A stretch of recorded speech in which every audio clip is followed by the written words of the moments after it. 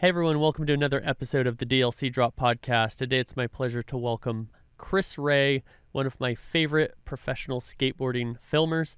He's had an incredible career working for Transworld Skateboarding, DC Shoes, GoPro. He's going to take us through that incredible career journey, the experiences he's had all over the world, and his new company, Motion Clubhouse. Let's talk to Chris. Drop in the untold stories of industry leaders, influencers, and insights on future innovation.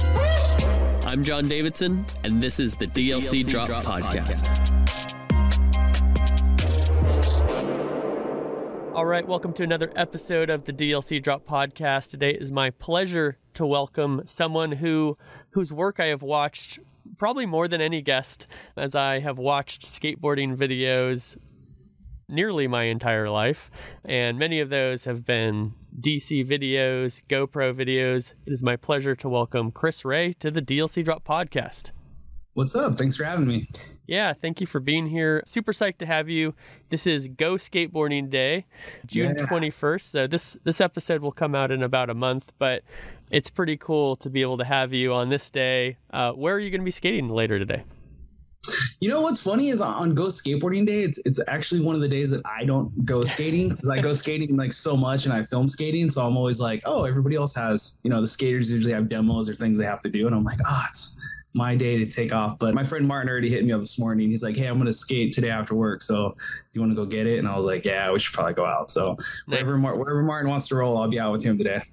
Yeah, I think with my schedule, it looks like Thursday night is going to work best for like a real session. But I think just on the, I got to roll out into the driveway, do a couple of kickflips at the very least. Totally.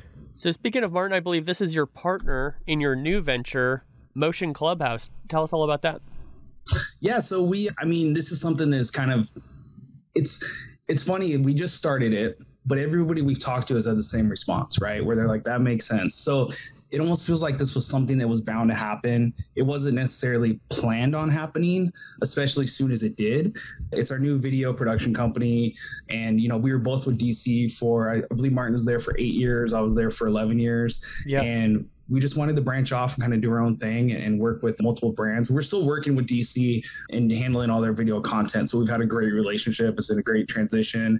We've had nothing but support from the people at DC and everybody we work with. So it's just a new chapter, a new challenge and stuff. I think we were just there for so long that we were ready for that next stress. Yeah, and pretty nice to step out with your former employer being one of your first clients, right? So it sounds like taking that next step is pretty natural in your journey. Yeah, definitely. I think that they saw it coming because they were just like, man, these guys are branching so much outside of skateboarding, and they saw what we were doing outside of DC. And I think that they were just like, you know what, instead of just losing you to another company, why don't we make this work for everybody where, we still get you guys and you can still grow as people and a company. So it's been awesome. That's incredible. I'd love to take you through your career story. You've worked with DC for a very long time. You've worked with Transworld. You've worked with GoPro. I do have a little bit of a memory to share with you. I don't think you remember it, but I certainly do. So I went to Sacramento State for college. I got my marketing degree there. And so I used to show up to Matherfield Skate Park, just watching the killers, watching a young Miles Silvis of, shorter than me, which is hard to do. And I remember he's 14, 15, and everybody just knew he was the chosen one, right? Before he grew a foot and developed the best style in skateboarding. Well, this was around the time that Hallelujah was about to come out, the Transworld video. And I remember rolling up to Matherfield, and I was like, that's Chris Ray, and that's Tori Pudwell, and a few other skaters. Tell us about that time in your life, and then let's take a step back to the very beginning. Yeah. So, working for Transworld was a dream come true. I grew up watching those videos, as I'm sure you did also. Yeah. So to get that call of just like that I was going to film for him, it was one of those things where if you filmed for Transworld, you were kind of set in a way, right? It was like, if you become a Transworld filmer, that means you're going to be in the industry for a long time. That means you're going to eventually get hired by a big brand company and be their main dude. And it was just, it was an absolute dream come true, like absolute dream come true. Where it was so much of a dream come true that it was actually really scary and frightening, because getting that opportunity to do that, I was like, this is almost too good to be true. Like, most dreams aren't usually meant to be made. You know what I mean? Where usually there's distance. And this was one for me where I was like, to film for Transworld would be a lifelong dream, and it happened. So, you know, living up in Sacramento, seeing all those skaters up there, being surrounded by amazing skaters. There's something in Sacramento water where everybody comes out of there is incredible. Yeah. The DLC Drop podcast is sponsored by Ice Shaker. I've been a huge fan of this brand for the past few years, ever since I met founder Chris Gronkowski. What I love about this product is the brand story, the functionality, and the customization. Ice Shaker is a Shark Tank company invested in by Mark Cuban and Alex Rodriguez, owned by NFL players Rob Gronkowski and Chris Gronkowski. I love using my Ice Shaker anytime I'm driving to the podcast studio, I'm going skateboarding, or I'm at the gym. No matter what I'm doing, it just does a great job of keeping my drinks hot or cold. The customization for Ice Shaker is something that's super unique.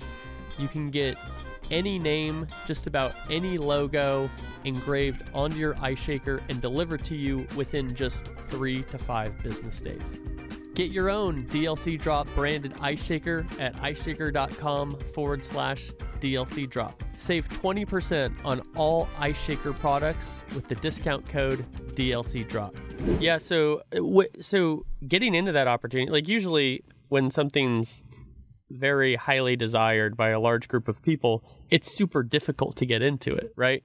And so either you get a lucky break, which is unlikely, or you know somebody. That's been my experience. Is every great job I've had, I knew somebody. What was your experience getting your foot into the industry that way? Well, it's funny you say that also, because I often think about this, and like I'm a big football fan, and there's 32 starting quarterbacks in the NFL, right? Yeah. I don't even know if there's 32 filmers in skateboarding that make a good living off of it. Like, I really don't. Good point. Mm-hmm. It's pretty crazy how many people can survive off of filming skating. So I'm very fortunate to be where I'm at and the opportunities I've gotten. But I'm the kind of person that whenever I'm into something, I'm absolutely obsessed with it. And it's all I think about. It's all I want to do.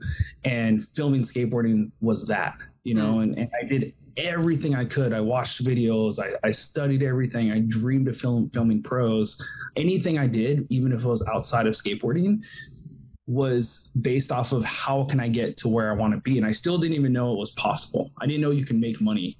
My thought was like, how can I just film a professional skater?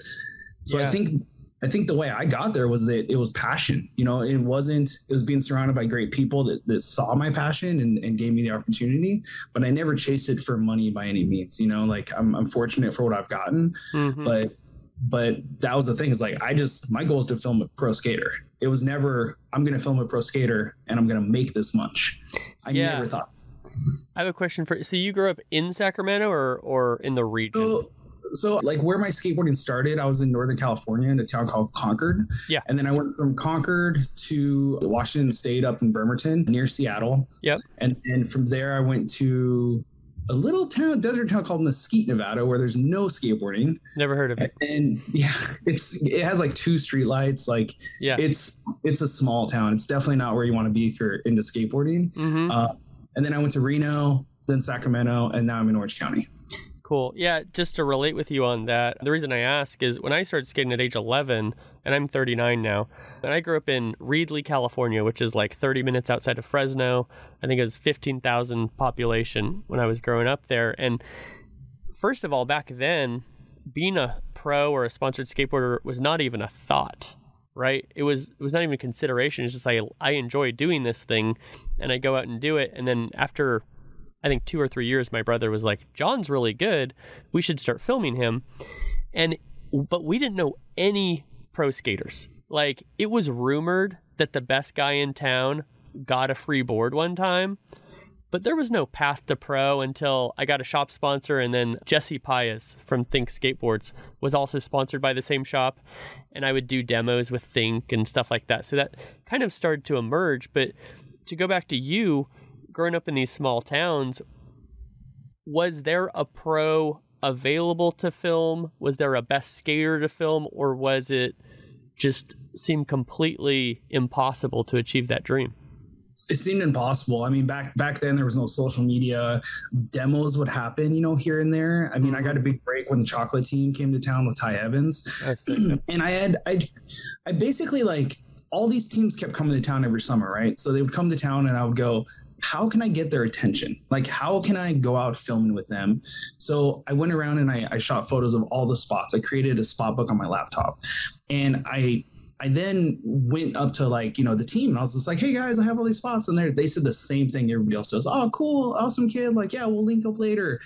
And I said, well, here's my laptop, right? Here you go. Here's all the spots. And they were like, whoa, you see that guy over there? It's Ty Evans. I go talk to Ty. Ty was just like, give me your number.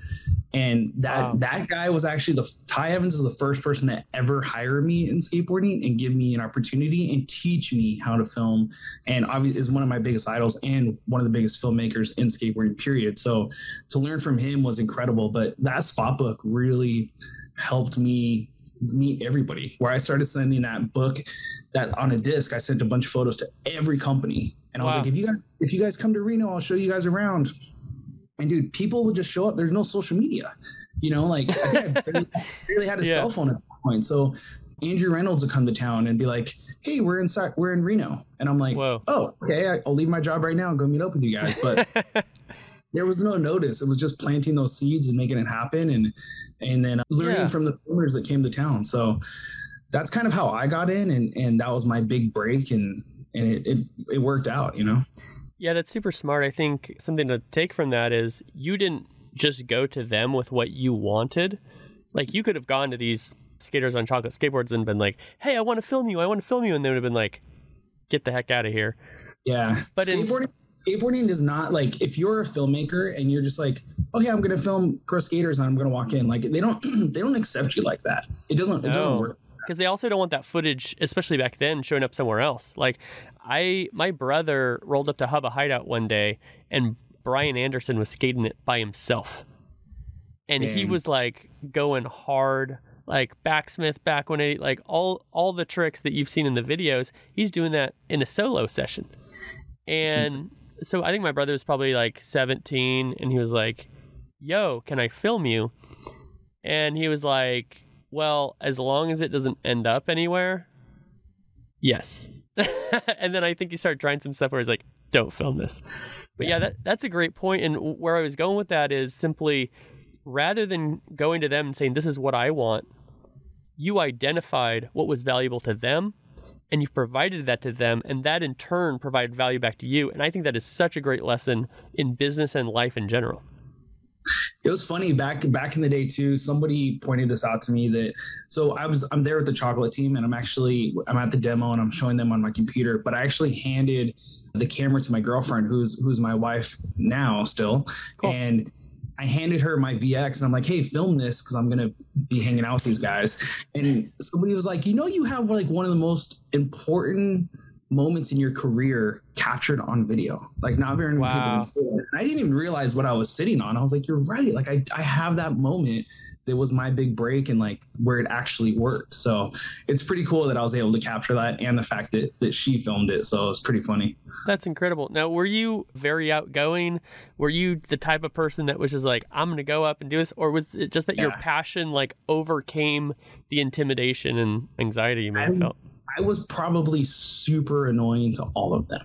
I was overly excited. I was invited myself. I was doing whatever I could to make it happen. I mean, I was starstruck by everybody. How old were you? This kind of all happened in 2002, 2003. So I was fresh out of high school. Same. But, I didn't live in California at the time. Like, this is, I was from California, but to see a pro, to see Andrew Reynolds, to see, all these guys, in person was just mind blowing, like, yeah. That's awesome. So then what I love about the story with Ty that you mentioned is not only did he bring you and he's like, yeah, stand over there, and if you grab a clip, give it to me. It sounds like there was some real mentorship going on. Talk a little bit about what that experience was like. There was. So Ty would call me and he connect me with Brandon Biebel. I want to go out with him. Ty would be like, hey, can you film this guy? Can you film this guy? And he really helped make some connections for me. And then even when I would send him footage, he would say like, hey man, like when you do this, set this to your camera. And I had nobody around. Like I was the only kid in our group that had a VX1000 or a camera. So I had nobody teach me. So to get that feedback from him was incredible. And I actually just did a job with him the other day with him and Nija. And I had to tell him, I was like, hey man, I'm so sorry for being like super annoying and hitting you up every day.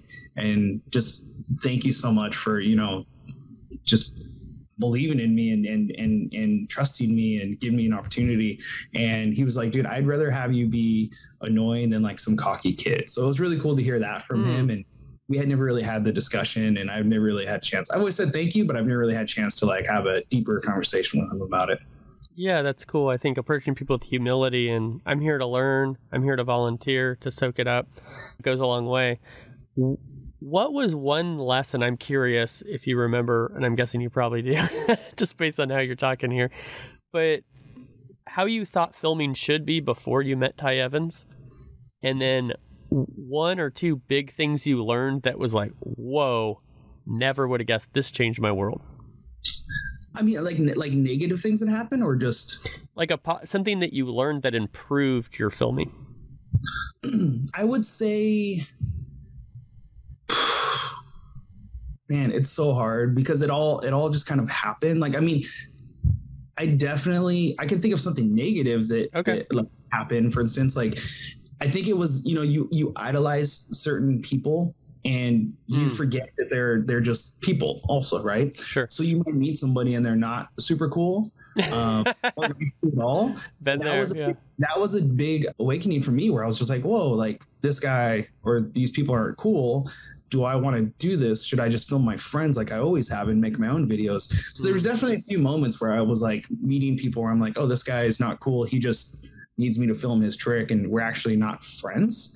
That was like a big thing where I was like, I thought everybody in skateboarding was friends. I thought everybody was super cool, and I'm going to be a filmer and we're going to be best buds. It wasn't like that. Sometimes you're just a filmer. You're just the guy that they're hanging out with because you have a camera. Wow. So that was definitely a learning process, but I think that happens in any workplace. You know what I mean? I don't think like you're going to be friends with everybody you work with. And I thought because it was skateboarding, you would.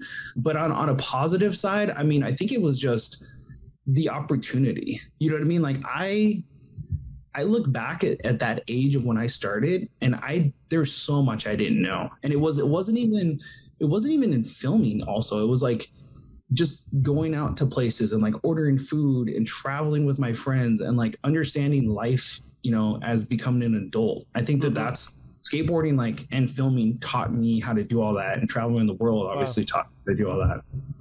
One question I have for you that I think a lot of people don't have the answer or the experience of is, what's the day in the life of a pro skateboarding filmer like what we see the end result, right? We're seeing Nija go down all these handrails. We're seeing Chris Cole do NVDs, all these things, but that's just the final product. Way more goes in. So take me through, like, you're waking up in the morning to what would a day of filming look like? And I know it varies. It completely has changed over the last 10 years, obviously, with not only, my responsibilities, but skateboarding in general, and filming skateboarding has completely changed. But during the Transworld days, it was literally wake up, just go out early, link up with skaters, call skaters, make plans the day before, and just film tricks, and I look back and I think to myself, like, man, I had so much free time, like you think you're busy, but I had so much free time, and I would just, you go to spots. And my whole thing with being a filmer was always being 2 steps ahead of the skater. So when we'd go to spot A, I would go, okay, if this doesn't work out, he's over it or we get kicked out. What's spot B and spot C? What are the options? Because the second somebody in your crew is kind of like, well, where should we go? And then like they start to question it, and then they're like, I'm over it for the day. So I would always try to be like, oh, we're going here, we're going here, we're going here. So I would try to lead these guys without them given time to think. And that was one thing of just like trying to be productive and stay productive. Eventually, like, filming less, and my role at DC being involved with more with marketing and a films director and being responsible for that stuff. It was, having certain days where I have calls, certain days when I go filming, certain days that I have other shoots outside of skating. So it just completely changes. But now I feel like when I'm filming skating, it's almost like, oh, I'm done with my work and my tasks. I'm going to go out and get some tricks now. Yeah, I think it's interesting to, different areas of the country or the world, there's different norms as to how the filmer interacts with the skaters. A guy who was a really good friend of mine was Kurt Hayashi, who passed away a couple of years ago, sadly. But Kurt filmed for The Firm. He filmed for Nike. He let me into that Nike private skate park a few times, which is incredible. And I remember he told me when he moved from Portland down to LA to film for Lance Mountain's team, The Firm, in Portland, the skaters called the filmer. And then so he's in LA for like a week, and Lance hits him up. He's like, why are you not doing your job? Like, and he's like, dude, no skaters have called me. He's like, no, you call the skaters. Did you experience any differences like that from Reno, Sac, LA? You know what? From first of all, Kurt was an amazing dude. He was one guy that whenever I went to Portland on family vacations, he was one guy I would definitely hit up and have coffee with. So yeah, such a good guy. I miss him so much. But the problem I had is that every single weekend I would have 15 skaters calling me. And my problem is that I don't like saying no. So I would sit there and stress out and go, how do I film, this guy, I've got Mikey Taylor calling me, Chris Cole calling me, like all these other skaters calling me, right? And how do I film all of them, but they all want to go to different spots and I'm only one person. So that was very difficult for me for a long time of just not saying no, putting filming and my job, before my family too. Like I've been absolutely guilty of that for sure. And luckily my family's been totally understanding and I've gotten a lot better at it. And then also it's gotten to the point to where now it's like skaters aren't calling me every weekend because skateboarding has changed. People are filming on their phones, they're filming a skate park. Their friends are filming them. So it's different. So now I'm back in the situation where I'm going, like, I'm calling people now and I'm like, hey, do you guys want to go skate today? Do you want to go get a clip? Like, do you want to film for this? Things like that. So it's kind of flipped now to where I'm having to call everybody. Well, what's such a trip too with the power of our phones, the technology, that especially cinematic mode, dude. I've filmed a couple clips in cinematic mode. I'm so hyped on, and it's right there on my phone. I think Ty filmed an entire video or a part with iPhone, right? Like sponsored by iPhone. Yeah, he did. He did a thing with Malto on his injury and stuff, and it was all iPhone, which is crazy. Yeah. So how has like that technology, like now you've got this in the palm of your hand versus like I don't have a VX, I need to find someone with one. And then Instagram, like instantly stuff's going out or people are putting so much content out there. How has that changed the role of a professional filmer's career? It's definitely changed the role, but I think and that's where it goes to how can you separate yourself from the skater's friend that's just randomly filming? And that's where, I've looked at the GoPro and I'm like, okay, what can I do with this to get a creative shot?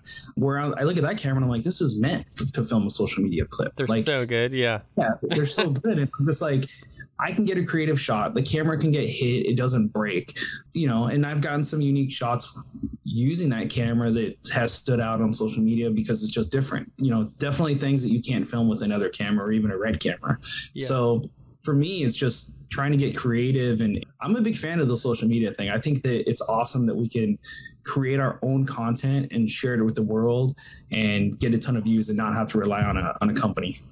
Yeah, I think too, I enjoy it just as a consumer. Like I'm pulling up clips and seeing what's going on in Copenhagen Pro this last week, for example, seeing all these like crazy tricks go down in the contest, or like Felipe Gustavo skating his box in his driveway, blowing minds. But then it's like you still have to have your like for the video, right? You're filming for your part and stuff. I know that you have really focused on taking a different approach to filming. You've done a lot of work with RED cameras, which seems both painful and inconvenient and expensive. But talk a little bit about how you focused on that and how that's taken you and differentiated you from other filmers or social media. Yeah, I mean, obviously, like the VX1000 was the camera that everybody wants to use, and it's probably one of the easiest cameras to use because the fisheye is so wide. And I remember there was a talk about like skateboarding switching over to HD and companies going HD, and I was trying to use the camera, and I remember being super frustrated. Like, right, the fisheye wasn't as good. I was cutting heads off, and I couldn't get it right away. And I remember I would keep both of the cameras in my bag. So sometimes I would film VX standard def, sometimes I would film HD.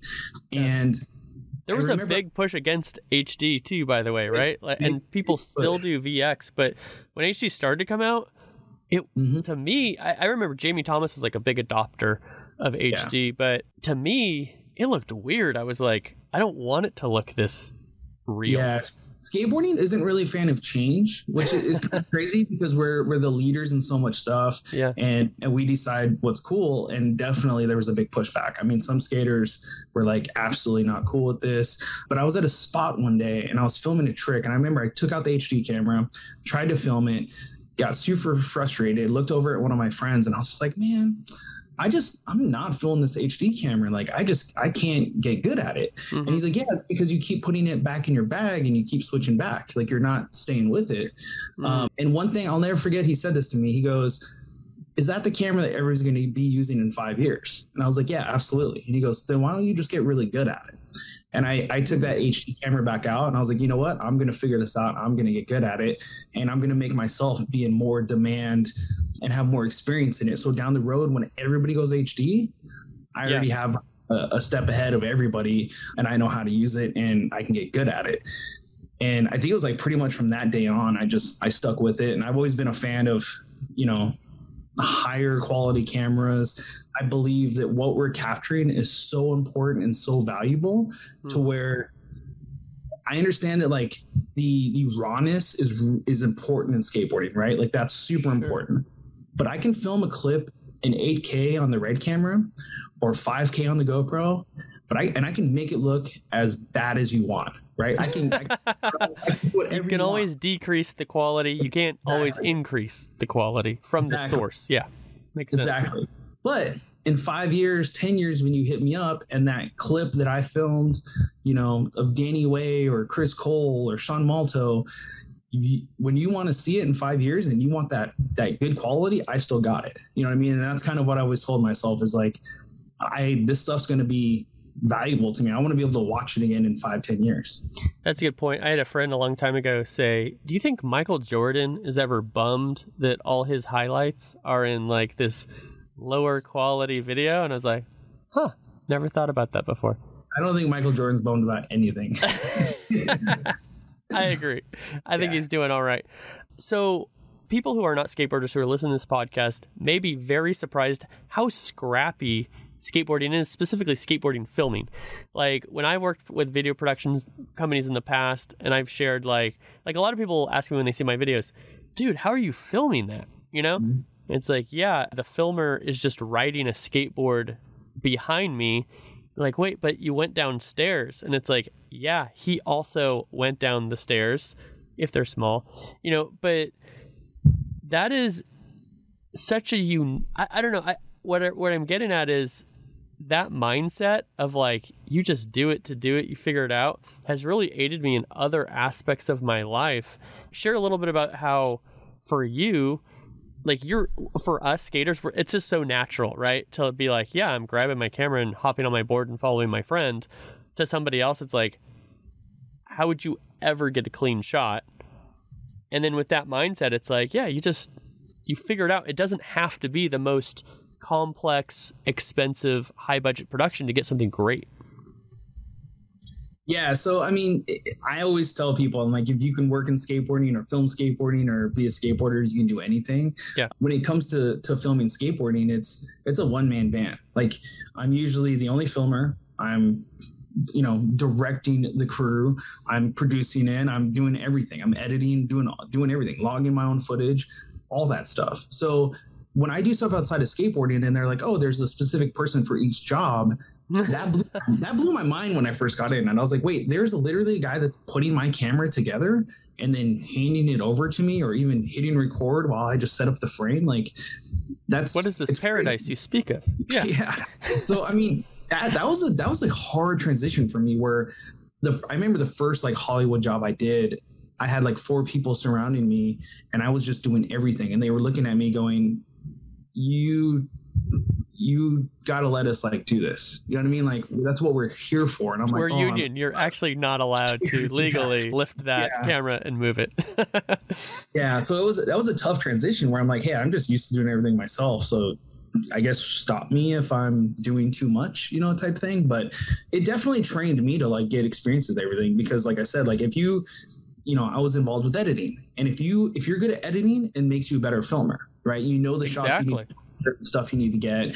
I learned how to talk with talent. I learned, whether I realized it or not, I was dealing with budgets, right? I would have to book flights for skaters. I would book trips. I would then look at how much stuff costs. And then I would sit there and go, okay, was this worth the project, and so on, even though I'm spending somebody else's money, things like that. So I learned a lot from it by just being in skateboarding, and that's just the way it is. And it is still that way to this day. Yeah. Well, I want to take another step here into your career with DC Shoes. Obviously, you've been there for 11 years. It's been incredibly impactful in your life. It's a brand that everybody knows inside and outside of skateboarding. So you told us a little bit about how you got your step into the industry with Ty, with Transworld. How did that then get you into DC? So with DC, I was obviously at Transworld, and I was working with, it was a magazine, right? And we were doing videos, and I was working with every brand in the industry. So I got to really work with like all the team managers, the brand managers, all the skaters. And DC was a brand that I worked with a ton, and I remember when I decided I was going to leave Transworld, the word kind of had gotten out, and I had like 5 different companies reach out to me. And I grew up a huge DC fan, right? Like I was the first kid in my school to have DCs. I actually think that what a lot of people don't know this is that back in the day when you were a skater at school, you often got made fun of, you got beat up. Yeah. Girls didn't go out with you. Like it was actually not a cool thing at all, right? And I think the thing that turned that whole thing around was the shoes, was because people started wearing DCs. And I think DC was very, very responsible for that, where I remember going in high school my freshman year and being like, oh, you're wearing skater shoes. That's just what we called them. We were all like, those are skater shoes. Those DCs are skater shoes. And every kid and every guy and girl was wearing them. And that made skating cool all of a sudden. It made it acceptable. So I think that was like a huge, huge turnaround point, like for skateboarding in general. And DC was a huge part of that. So when I got the opportunity Quick question for you. Do you have a favorite DC shoe? Because I have one. So there's a new one coming out that I'm really excited about. Okay. I haven't been excited about a shoe. I'm not like a shoe nerd by any means. Yeah. But there's a shoe called the Metric, and it's definitely one that I saw and held and got a pair of, and I was like, all right, this is the shoe I'm hyped on. So, is it a team shoe or is it a signature shoe? Team shoe. It's a team shoe, and that's probably the one that I'm like, ooh, it looks good in every color. It's a cup sole, which I'm a big cup sole fan. Yeah. It's got like technology, but it's not overly tech and like big. So it's one I'm definitely very, very excited about. Should be out. I bet you the shoe's available by the time this drops. Nice. Yeah. That's awesome. For me, it would be the Kalis 1. Ooh. Yeah. I remember a friend of mine let me borrow a pair, and he never got them back. What size shoe are you? I might have an extra pair of Kalis ones. I'm a size 10. Ooh, I might have 11s for you. We'll talk. I can squeeze into an 11 if you need. We'll talk after the show. Wonderful. My day just got better. But yeah, so you're at DC. Sorry to interrupt. One thing that I think is so impactful in business, regardless of industry, is building great teams. And so obviously you had a great experience at DC because you were there so long. Can you talk a little bit about the companies you've been part of and how you've seen that great teams can be built? Yeah, absolutely. When I did the transition to DC from Transworld, I remember I walked into this meeting room my first day and there was like 20 people, right? And I wasn't the only filmer there. There's a whole films team. I was just coming in to run the skate films. And I met all these other filmmakers outside of skating that did rad content, had amazing ideas, that were great filmmakers. And I ended up eventually taking the role as the film's director and overseeing that whole department and being able to kind of to build a team. And really, that was a whole new experience for me, right? Where I had to be kind of more concerned about what people were doing, what projects were getting done. But I was very, very fortunate to just easily fall into great filmmakers that they were able to come in and help out. So that was just a whole new learning experience, you know, and it's been great to get that challenge and stuff. And DC also for me, for my career, what they did for me was they took me from where I was just a skate filmer and they were like, hey, we're going to turn you into a filmmaker, and you're going to do product videos, you're going to do lifestyle shoots, you're going to do documentaries, you're going to do commercials. That really like took me to the next step. Were you excited about that, or were you like, no, I'm a skateboarding filmer? Dude, at first I was very, very bummed, right? Like I was filming skateboarding every day. And then I still had that same problem where 15 guys were calling me every single weekend. But then DC is looking at me and they're going like, hey, we have this big shoe commercial we want you to shoot. Like they're giving me opportunity and they're looking at it as like a positive. They're saying like, this is great for you, right? They're saying this is going to be great for your career. Like you should be excited. And I'm like, yeah, but I've got 15 guys that are bummed at me right now because I'm not available to go to the schoolyard and film them. Yeah. So it was hard, and it took a little bit. It was probably seeing how excited the other filmmakers in our department were and the opportunity, and seeing how they just grabbed it and they're like, let's make this thing awesome. And I basically was like, okay, we can do this and I'm going to be a part of this. So it was definitely a challenge. The transition came, I don't want to say I wasn't ready for the transition, but it came earlier than I expected, and the opportunities came quicker than I expected. Yeah, that's really interesting. We talked previously about changing or evolving as a person, right? And so I remember I've talked to some other filmers, and they're like, man, when I post a music video on my social media, I lose followers. Like, skaters just want skateboarding. And if you do anything else, you know, I think Kevin Romar's gotten really into DJing, and that's amazing. Chad Muska obviously has gone on to do a lot of creative different things. I remember when he first started getting into DJing, and, you know, a lot of the skate community was like, the heck are you doing? Skate, you know? And more recently, Paul Rodriguez, amazing businessman now, he's getting into acting. For me personally, I just recently, as I'm getting older, finally evolving, I've had some different interests, you know, and I had this moment of self-awareness or self-reflection the other day where I was like, I've been so critical of these other people because they're not doing what I want to do, but now I finally get it. I'm getting older. I'm changing as a person. I've done that. Like, you want me to do that because that's all you know that I've done. But I have done that, and now I want to grow and move on. And it sounds like this experience at DC was one of those that kind of forced you into evolving and growing in that way. Yeah, I mean, it's crazy because we're about the same age, right? And we've been skating for more than half our lives. I'm guessing same with you. And, you know, even when I was doing this transition and I started filming other stuff and posting other stuff, you know, I even had one skater to me say, like, who I had worked with for 10 years, say like, man, you've changed. And I'm like, good. I hope I have.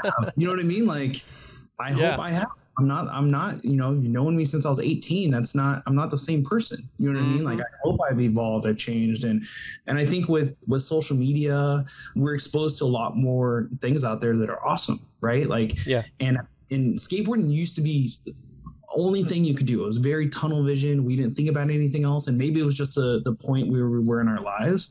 But I think now that, you know, I can scroll through my phone and I can see somebody like riding a mountain bike, or, you know, doing a sport, or just doing something else where I'm like, man, that looks fun. I want to try that. You know what I mean? Like, it's much more accepted now, where before it definitely wasn't. So it's pretty cool to see that. I get so hyped when I see people doing stuff outside of skating because, you know, as they should. Well, us as skateboarders, if you're actually riding the board for a living, you better evolve at some point, probably earlier than later.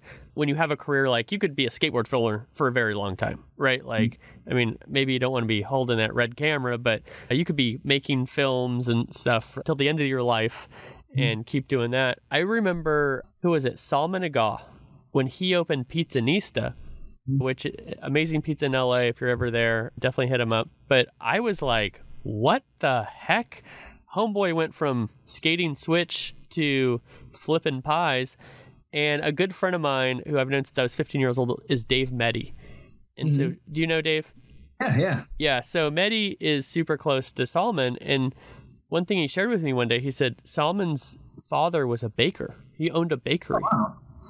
And I was like, oh, now it makes sense. I had this one-dimensional view of this three-dimensional person, and all I knew was he would ollie picnic tables switch dance, which was amazing. But it's like pizza, and it's like, oh, like there's deeper, more complex other facets to you that now I know your dad was a baker. Now I'm hyped. Now I want to go eat pizza. You know, it sounds like you've had some similar experiences in your life as well. Totally. It's been, I mean, just to get the opportunity to even film stuff outside of skateboarding and to get exposure to that, I mean, that's been incredible, Yeah. like, and I came working from like normal jobs, like construction, warehouse jobs, UPS, things like that. So I know what it was like to do all that, the normal job stuff. And now it doesn't feel like I have a job. So I'm very lucky. That's awesome. Well, speaking of that, one of the things I'm very passionate about and I love to share with people is, I had limited success as a skateboarder. I was an AM for a company no one's ever heard of. I got a bunch of Globe shoes for many, many years on Flow, and I traveled the country a little bit, did a bunch of demos. I did actually skate the very first Damn Am contest ever, which was terrifying. Like, sure. I roll up from Reedley, California to the Volcom warehouse in Costa Mesa, and Ryan Sheckler is there. Billy Marks won it. Like, you're seeing all the dudes in the mag. That's a whole nother topic. But my point is, I have been able to do so many things in skateboarding because of my business career. And, I've been able to skate street league skate courses. I've been able to be featured on the Barracks. I've been able to skate a bunch of these like private parks and travel around the country, not because of my talent on the board, but because of this thing that supports the passion that I have. I'm sure you've traveled all over the world with your friends filming. I'm sure at some point when you were a little kid, you're thinking, whoa, if I could skate all around the world, that would be incredible. Talk a little bit about how this supporting expertise you've developed has enabled you to do more in skateboarding than you would have without it. Yeah, I mean, the travel part of it has been huge. I mean, I've been all over the world multiple times. And, I think that you tell people that, but I don't think they fully understand what you mean by it. Because when you think travel the world, you're thinking like vacation resorts, you're thinking, cool, we're staying at the Hard Rock Cafe and we're eating normal food. But with skateboarding, like we were actually in the culture, right? We're traveling and we're in the streets, right? We're looking for street spots. We're literally in the streets. Yeah. The streets. We're not traveling the world to skate a skate park, right? Like there's amazing skate parks in California. We don't need to do that. We're traveling all the way to Shenzhen. We're going all over China, Japan, all over Australia, all over Europe, right? And we're skating just normal businesses or plazas and things like that. And we're eating right there where everybody else eats. Sometimes in people's houses, because that's what the restaurant is in that country. And I look back and I think to myself, like, I don't know what other job can offer that experience, and even if I traveled the world with my family, it will never, ever, ever be like that. There's just no way. You don't want to take your little kids to those spots. Well, there's just no way that they would experience that. Like sometimes we're sitting out in Plaza for 10 hours straight, and we're just sitting there and eating whatever food is on the food cart walking by or the restaurant that's right there in front of us. We based our lives and our travel off of skate spots, off of handrails, off of stairs, off of manual pads, which is crazy. And that dictated where we were eating or who we were hanging out with or who we met, and that's something that I'll never, ever get to experience that in any other way. What is the weirdest thing you've eaten on a skate trip? You know what? I'm pretty safe on trips when it comes to food. Okay. Shenzhen was definitely, when we first started going to Shenzhen, it was before it was, I mean, it's a lot different now, where when we first started going there, if you were skateboarding a spot, people that were walking by stopped and watched for 10 hours straight. It didn't matter. I was like, weren't these people on their way to somewhere? And they stopped. I mean, a lot of them had never seen a white person before. Yeah. They had no idea what a skateboard was. Or a skateboard, right. Yeah. They were so confused. So they would come up to the skateboard, and I remember like touching the wheel or just looking at it up close and being like what, trying to figure out what is this thing, you know? Like I have family members who wonder how the board sticks to my feet. And they've seen white people and they've seen me ride a skateboard my entire life. So for somebody to, for the first time, see somebody who looks way different and what is this thing, and the way that you guys can flip it around, that's got to be a mind trip. But Shenzhen was like, because of that situation and because of like how un-Americanized it was, the food was definitely like confusing, where it was really hard to order food. We had to bring laser pointers to like point it. You know, if we found a McDonald's, we would point it whatever we were trying to order, things like that. But where is Shenzhen? Like country, like what area? Close to Hong Kong. I think it's about like, it was back then it was a 30-minute drive. You know, I talked to somebody the other day and they were like, dude, it's grown so much. It takes like 2 hours, I think, now to get there. So yeah, it's crazy. And then, so my next question is from a skate spot or a country standpoint, like take this question wherever you want, but what has been the most memorable place that you've gone around the world? Well, the GoPro trips are crazy. There's so much. Yeah, they're so much fun, just because like we did a New Zealand camping trip that was incredible. And for me, it was like, usually you're skating, right? And it's all about just getting tricks the whole time. Right. And then with GoPro, they're like, hey, cool. They want some visuals, right? Yeah, like, they got you guys got some great skate shots. Can you guys want to go cliff jumping? You want to go bungee jumping? You want to go do scuba diving? We went on a helicopter ride. One day we skated a park. We went on a helicopter ride to an ice glacier. And then I think the same day we might have went to like bungee jumping, and then we hit a street spot. So it was just like the craziest trips, and they're just so fun. And of course you're traveling with like the tiniest camera in your backpack, and we're getting cool shots, and it's just you're homies. So it was good. I'm trying to roll up on a GoPro trip. Everybody is. That was that. I've been on trips. I mean, dude, all the time. And when I'm on those trips, I get all the DMs from like huge pros being like, how do I get on a GoPro trip? That's never happened on another skate trip. It's only on GoPro trips. So it's pretty insane. I heard a story about GoPro, and I hope it's true. Maybe you can confirm. But I mean, GoPro is an interesting product that it's like, okay, you're competing against iPhones. You're competing against, it's like this kind of weird in-between type of a product. And I'm a big fan of GoPro. I love them. But what I heard was, they were kind of floundering a little bit as a business, and they're like, where should we put our attention? And then somebody in marketing, I guess, was looking up the GoPro hashtag on Instagram and saw that like the vast majority of GoPro shots were underwater, like scuba diving shots.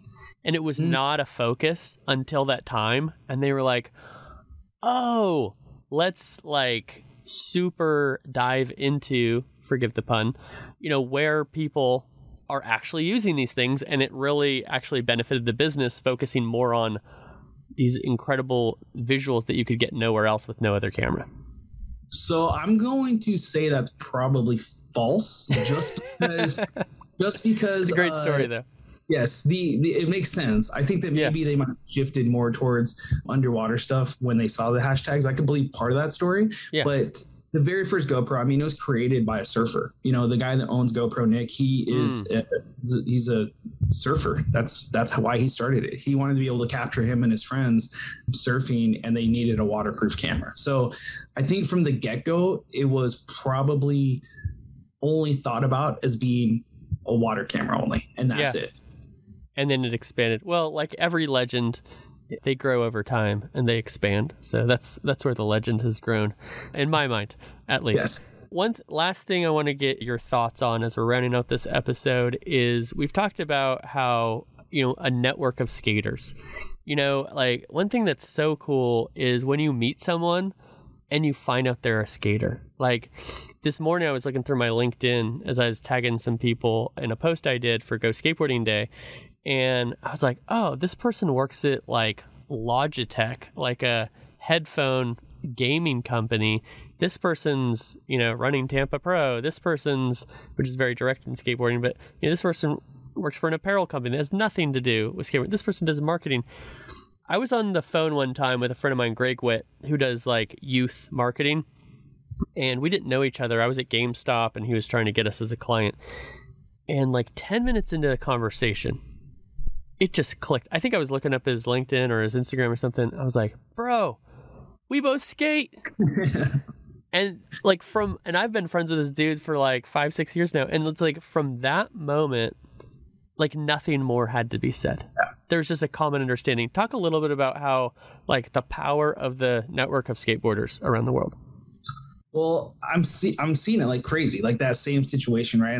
Even on film sets. So I think with the generation that we have right now and at our age, like everybody comes from skateboarding at some point, right? So whether they got into it a little bit or they just followed it or they were inspired by it or they were sponsored at one point or wanted to be pro or wanted to be a skate filmer.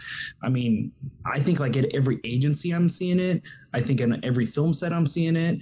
The majority of the companies out there, they have a skateboarder at some capacity. You know what I mean? And it's one of those things, like we always say, like once you're a skateboarder, you're always a skateboarder, and it's skateboarders think different. They look at the world different. Mm-hmm. They just take a different approach. And that's why they're so successful, and I think it goes back to, we can try something so many times and fail, and then achieve the goal and make the trick, or even get the shot. Right.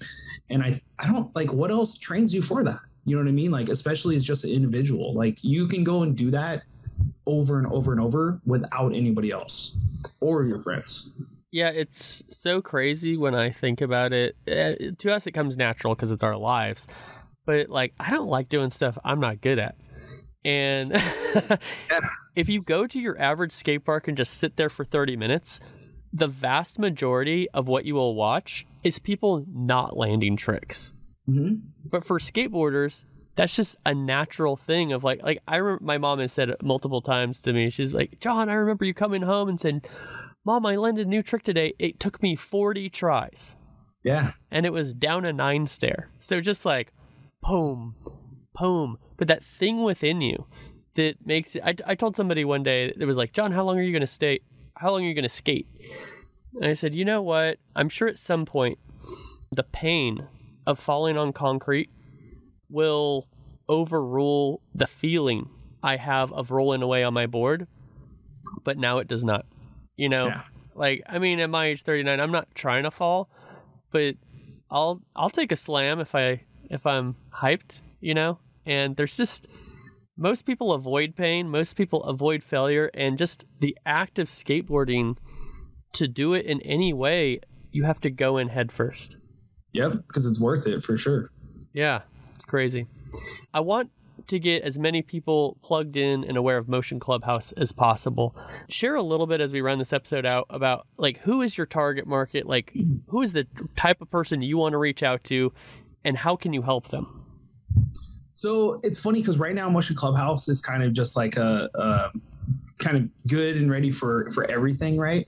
With the experience that Martin and I have with filming and directing and editing and everything, I mean, there's so many things that we can do, right? So we're not just skateboard filmers. I mean, we filmed the Motorcycle on the Wave. We have filmed car commercials, music videos, product commercials, documentaries. So really, it's just what companies or people out there want to make cool content that we're passionate about, content that we can stand behind. It could be any subject. It could be anything. We're definitely not catering into just one category. And I think that's probably the most exciting thing about Motion Clubhouse for us, is that it's every day is a new opportunity. Every day is just something different. And that's what we're excited about. That's why we did this, it's because we didn't want this thing every single day. We wanted new challenges and we wanted to figure things out, and we're ready for it. So what I'm hearing from you is, regardless of the project, you guys have this experience, you have the ability to create amazing content. And I'm guessing that the type of people,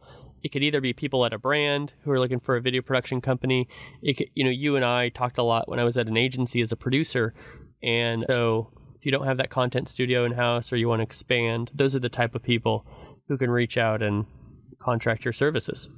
Absolutely. Perfect. So to let you go here, what are the ways that people can find you, can find Motion Clubhouse in the ways that you want them to? So my social media is at Chris Ray Films, if you guys want to check that out. And then Motion Clubhouse is at Motion Clubhouse. And we also have a website, motionclubhouse.com. You can go on there and check out our reel. It's also on YouTube.com/Motion Clubhouse. And that's pretty much it. Hit us up anytime. Perfect. Well, thank you so much, Chris. I've enjoyed watching your work for so long. It's been awesome hanging out a few times, and every time we talk, I really enjoy it. Thank you so much for joining me today on the DLC Drop Podcast. Thanks for having me. My pleasure. Thank you for listening to the DLC Drop Podcast. This podcast is part of the Esports Futuri Podcast Network and produced by Innovation Media Enterprises.